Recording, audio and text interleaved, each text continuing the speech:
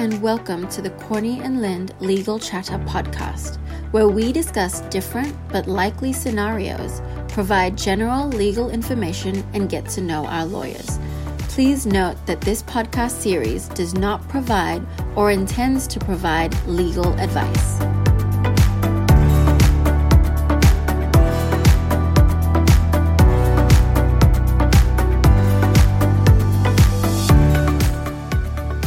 Hello and welcome again to another podcast with Corny and Lind Lawyers. I have joining me again Barry Klopper, Senior Lawyer at Corny and Lind, and Heilala Tebete, Business Development and Client Liaison Director, and me, James Tan, Director at Corny and Lind Lawyers. So, Barry, we're back again talking about COVID-19. Now, it seems 1 week ago, we were making a recommendation.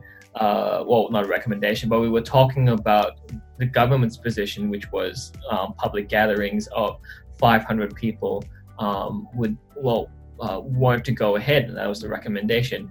Within, I think it was a week, everything's changed.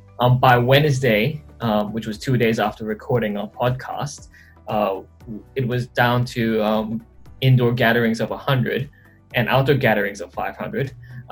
By Friday, it was the 4 square meter rule and social distancing, and then by Sunday night, it was church was closed. So church venues were closed. That's been a massive shift over the week. And Barry, was there anything else that I missed that churches would probably need to be interested in? No, I think you got it in one. The problem is because of the spread of the virus, the decisions that the government took a week ago were outdated within a couple of days. And that's the problem. We're playing catch up, trying to contain the virus. And as a result, you get the decision made on a Sunday evening without any notice that all of a sudden churches are closed from Monday midday. That was today, midday. And that's really hard for a church to deal with without any notice, really, to close. Yeah. And it's not just churches that are having to deal with all that. We've also got other businesses that are having to close down their venues as well. And what are some of those venues? We've got restaurants that are having to just to take away. And we've got gyms that are having to close down, and pubs, and places where large people gather are closed down as well. But school's optional, and the Bottle-O is still open apparently. Yeah, I think the extensive list of all that is nightclubs as well, licensed areas of hotels, movie theaters, casinos, all the indoor sporting facilities. But yeah, as you correctly pointed out, off-licensed Bottle-Os are excluded, and restaurants and cafes have been minimized to just takeaway and deliveries only. So, quite a number of big changes for businesses, and this still continues to come in the wake of large amounts of employees being stood down within the airline and travel industry. So it's looking quite bleak. It's looking quite restricted for the business community front as well. Yeah. Hey, Lala, from your end, from a front-end perspective, you take a lot of new inquiries, and what are some of the things you're hearing from the moment you pick up the phone? Oh, look, James, thank you for that. It's been a week that has definitely caught most of us by surprise. It's been a week that I don't even think the most prepared business could have really prepared themselves for the changes that sort of rolled in. You were playing catch up all week, and for us it was no different. We serve large clients, institutional as well as the individual, and we've just heard some pretty horrendous, if not heartbreaking, stories on the front end, and they've included things like your local Thai restaurant down the road, suburban, that is needing to, falling upon hard times because of inability to meet monthly payments, rent being one component of it, but then you've also got to think of employees, because now with social distancing and the requirement for the 4 square meter rule when you're out in public, it's just hard if you've got small space within your cafe or your restaurant. And then you on the flip side of that, you've got other clients who are institutional, who were ready to roll out big, take for example Easter gatherings or Easter conferences, and that's been halted in its tracks with the ban on travel for your associate, whether it's churches or pastors or missionaries out in the mission field, with an inability to fly in because of travel bans, including not only for international, but now as of this week, all non-essential domestic travel is being brought to a halt.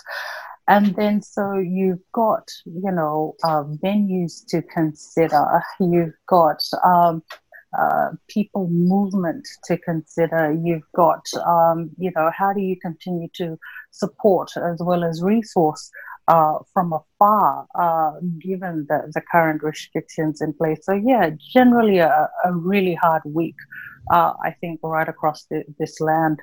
Yeah. Well, we've talked about how difficult it is, and how difficult it's been, and I think you have to be living on the rock to not acknowledge that it's been difficult. Let's try and talk a little bit, like we did last week, about some of the solutions, and hopefully give some suggestions for how some people can pull through this. And let's focus on churches first.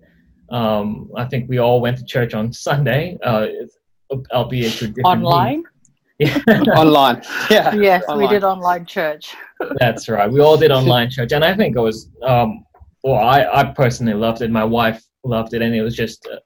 I think my church did a really great job of setting it up through a website called Church Online Platform, and that's done by the same guy who created the Bible app. And like the Bible app, it's also a free platform.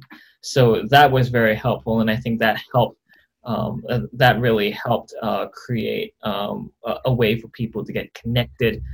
Because now I think even small groups are going to find it difficult to keep operating in churches as well. But the platform that they used was able to publish the sermon, publish the worship in an online medium that was live streamed, but also created opportunity for people to continue to participate in the worship, whether it was putting up a hand sign emoji in the chat group by the side, or a chat box by the side, or there was prompts as well on the screen to continue to give, or to sign up for some other mailing lists, or to get a call back on certain things. What was your experience like over the weekend, from your perspective, in terms of online church? Okay. I'll go first if you want, Halala. My church was really well done. We used Zoom as a platform. We got together in small groups. So the small groups actually invited their members around. So we didn't worship alone, because I think it's still important to feel that you're part of a community in situations where you are isolated to some extent. So getting together, you can still practice that social distancing in someone's house.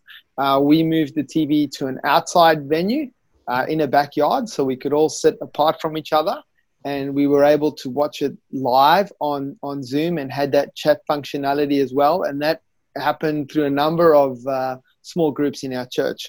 It's important that people feel connected with the church at this point in time.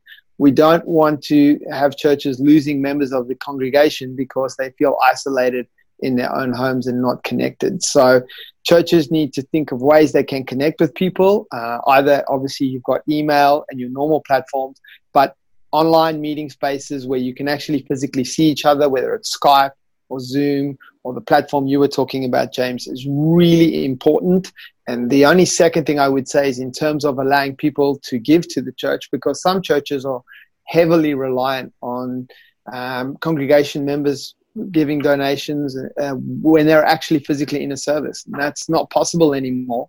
So it's really important for churches to communicate that, hey, we still need those donations to keep on coming in. We still need to be doing God's work, and giving people the option of donating online, or letting them know there's more ways than one that they can actually donate to the church, whether it be gifts or time or some way they can do it. If it's not only money, but they need to make those avenues readily available and communicate them to the congregation. Yeah, certainly from our perspective, and in businesses as well. And we're using Zoom to connect with quite a few of our clients, and also to connect with our team members.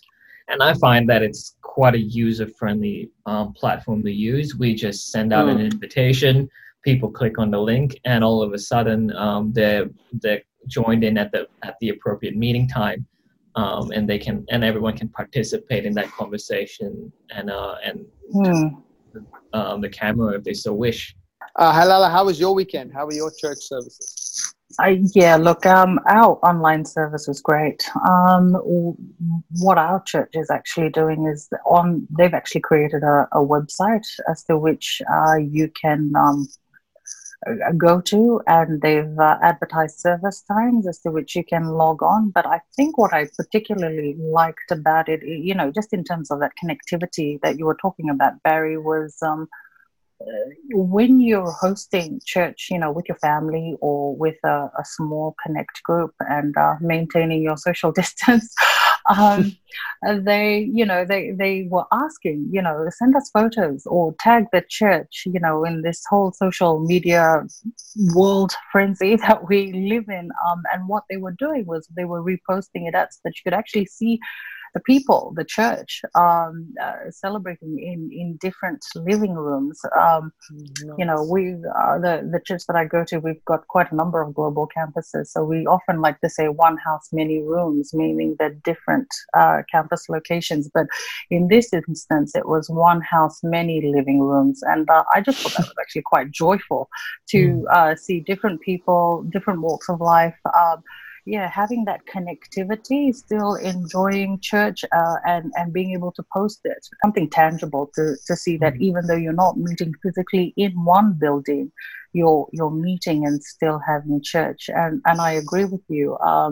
The various ways as to which they're able to take donations or tithes and offerings is there's many different ways, whether it's direct deposits or FPOS transactions directly, or even an app, or having a link on your church website to be able to do so. So, very helpful. Yeah, and I think it when I tuned in on Sunday, it actually gave me a bit of hope in the amidst of all the craziness we read on the news, because what it means is churches, for example, don't need to shut down. They just need to change the way they do church, and potentially for a lot of businesses out there, many of them have the option. Some of them don't. Some of them, like the gyms, I just can't see how a gym can continue to operate its business model from unlike the restaurants, which can do a takeaway option.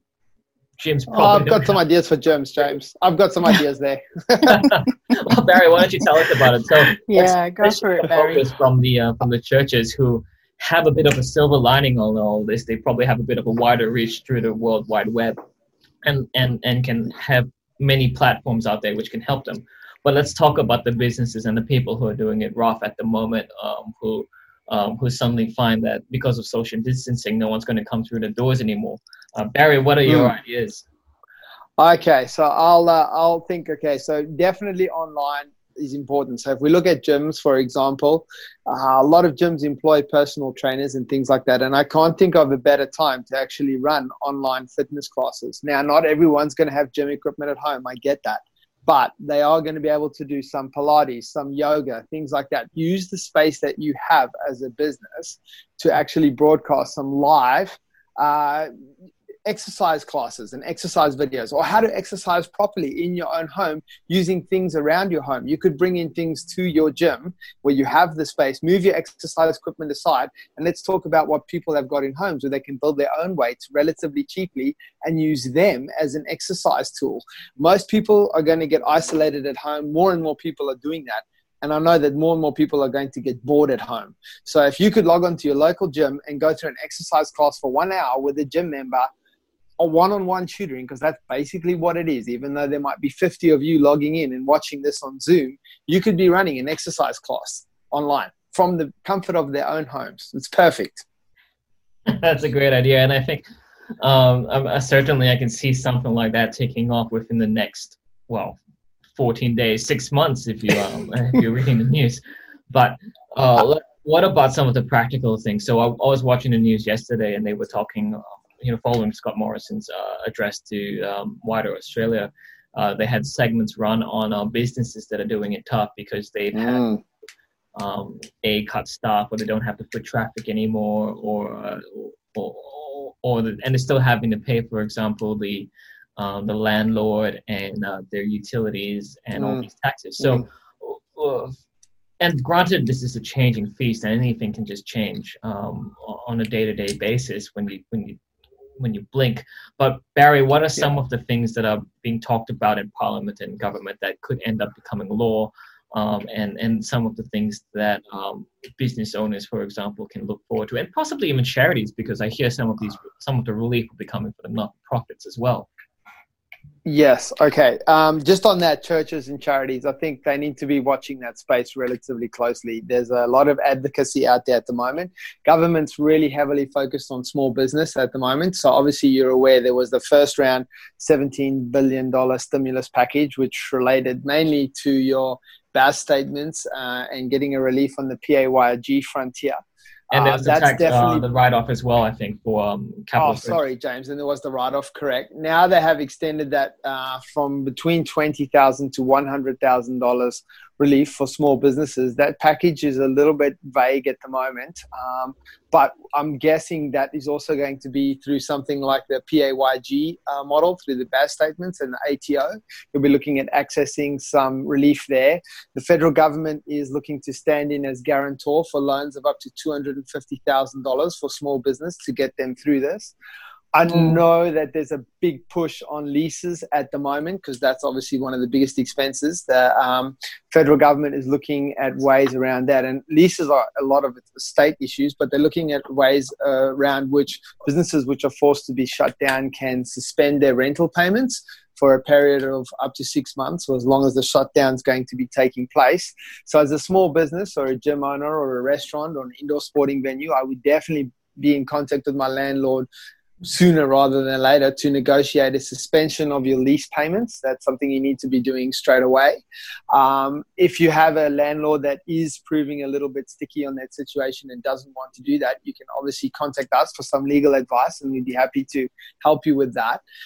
There is definitely a case for frustration of a lease. In other words, you can't perform the lease because the premises which you were operating out of are no longer open. And that's not your fault that they're no longer open. That's the fault.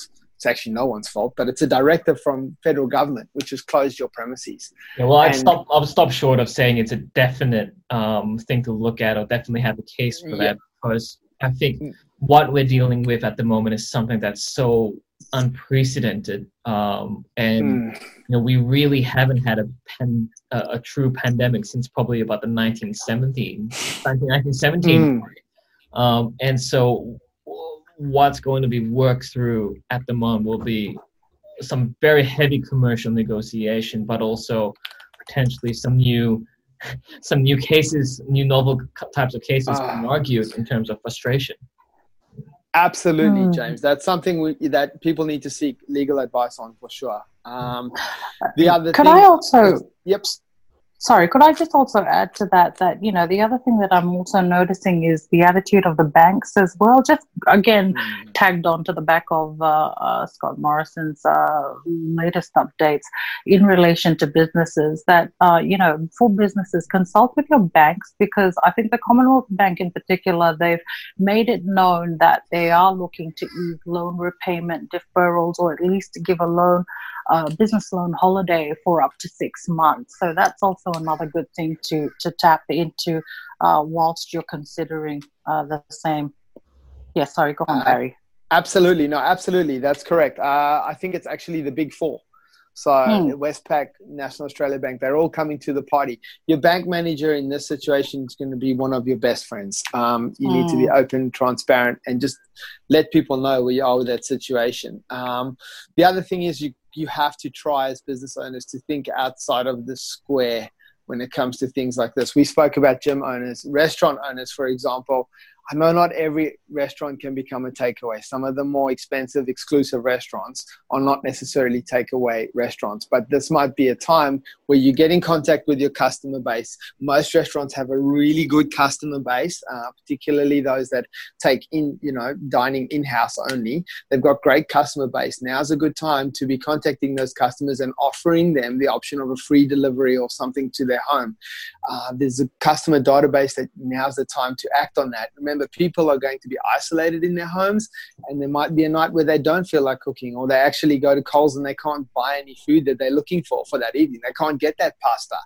If you're front of mind with your customers at these times, there are ways that restaurants can actually fill a gap at the moment in terms of the supply of food. And they might be able to snag some customers there and offer a home delivery and get some of their staff actually, instead of waiting on tables, maybe delivering some food. There has to be some creative ways you can think about it. Yeah, I think from a legal perspective as well, one of the other things that we're seeing with all the casual staff being laid off is trying to find opportunities for them to be redeployed to other employers. So the big one from this last week, I should say, was the massive layoff of the Qantas staff.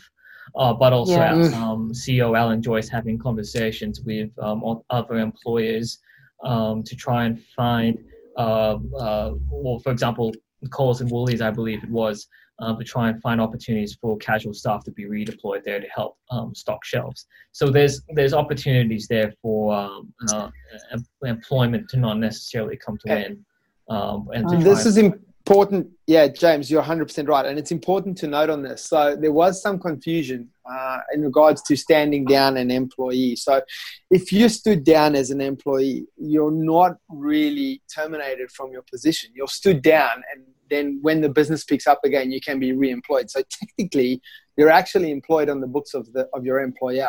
And last night, the government announced an increase to the New Start allowance and the safety net.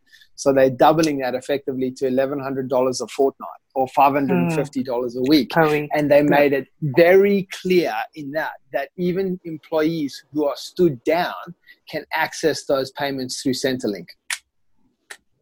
Right. That's fantastic. Is that also applicable to them accessing super? Yes. Okay. So the super, Halala, that's a great question, because the super is an interesting one. So it's effectively, it's $10,000 a financial year. Now, our financial year in Australia ends on the 30th of June.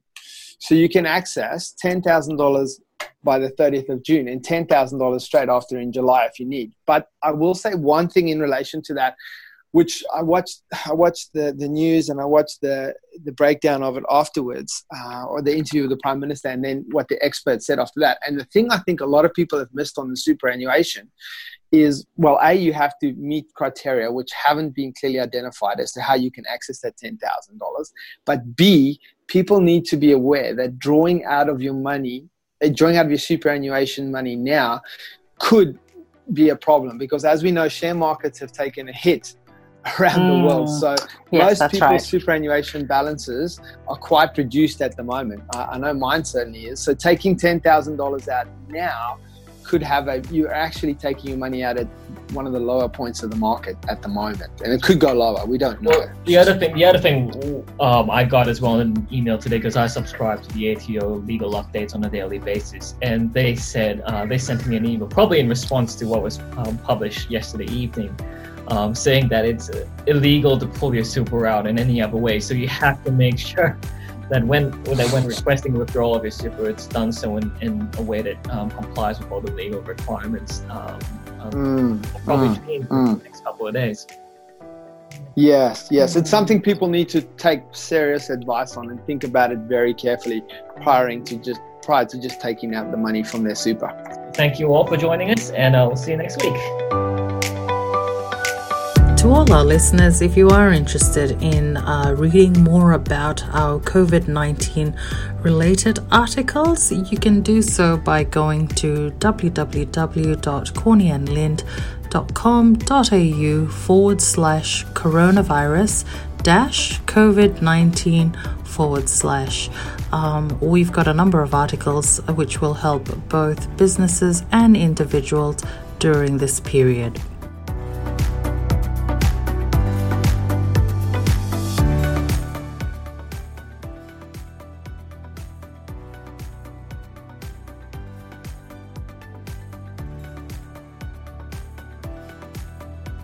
Thank you for listening to the Corney and Lind Legal Chatter podcast. Stay tuned for the next episode of Corney and Lind Legal Chatter. If you require specific legal advice for your situation, contact us directly on 0732520011 or go to www.corneyandlind.com.au/contact.